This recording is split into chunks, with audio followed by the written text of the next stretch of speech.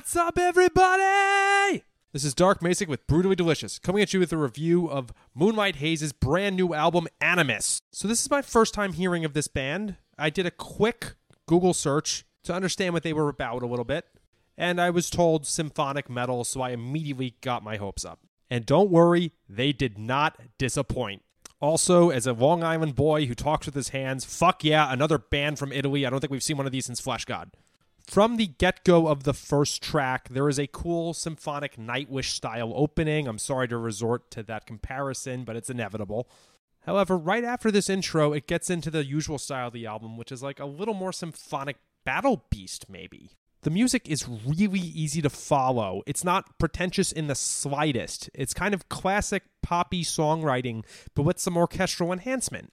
It's very accessible, but without losing the sophistication of symphonic metal as a whole. With the second track, it's insane. The title belies how fun it is. I was expecting something way more sophomoric, but this is actually just an awesome baller metal track.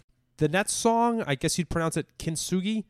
Great chorus. Really fun, clever songwriting without being pretentious. There's a track on here called Midnight Haze. Almost like a self-titled band track. More great choruses here. Again, I keep getting reminded of Battle Beast. I can't think of anything else they sound like, barring Beast in Black, but it's the same fucking thing. Similar comments for the song Never Say Never.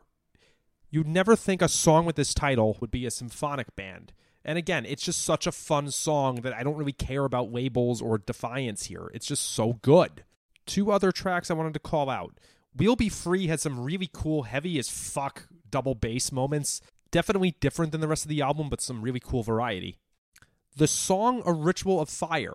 This is definitely the best song on the album. I think it's weird that it's slotted so late without being the album closer. Can anyone think of an album where the second to last song is the best? The only one I can think of is Bonded by Blood by Exodus, Deliver Us to Evil being that awesome song. Maybe Ride the Lightning, but I digress. All in all, this is a really fucking cool album that I'm definitely putting on my phone. This makes me want to go back and listen to their first one. And as always, hope you guys get to tour the US or do 70,000 tons of metal or whatever the fuck. Stay metal, guys. Rock on. Ever wonder what a punch from Elton John feels like? Or how you'd cope with having turned down the chance to be in Nirvana? Or what signal Keith Richards gives when he wants you to get the hell out of his hotel room? Fans of Too Much Effing Perspective don't have to wonder, because they've heard these exact stories and a jillion others on our podcast.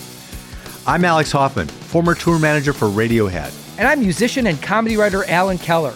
On the TMEP show, we get guests like Nancy Wilson from Heart, Jeremiah Freites from the Lumineers, and Modern Family's Julie Bowen to tell us things they may have only shared with their therapist, clergy, or a TMZ stringer. So join us on Too Much Effing Perspective. That's EFFING Perspective. The only podcast you crank up to 11.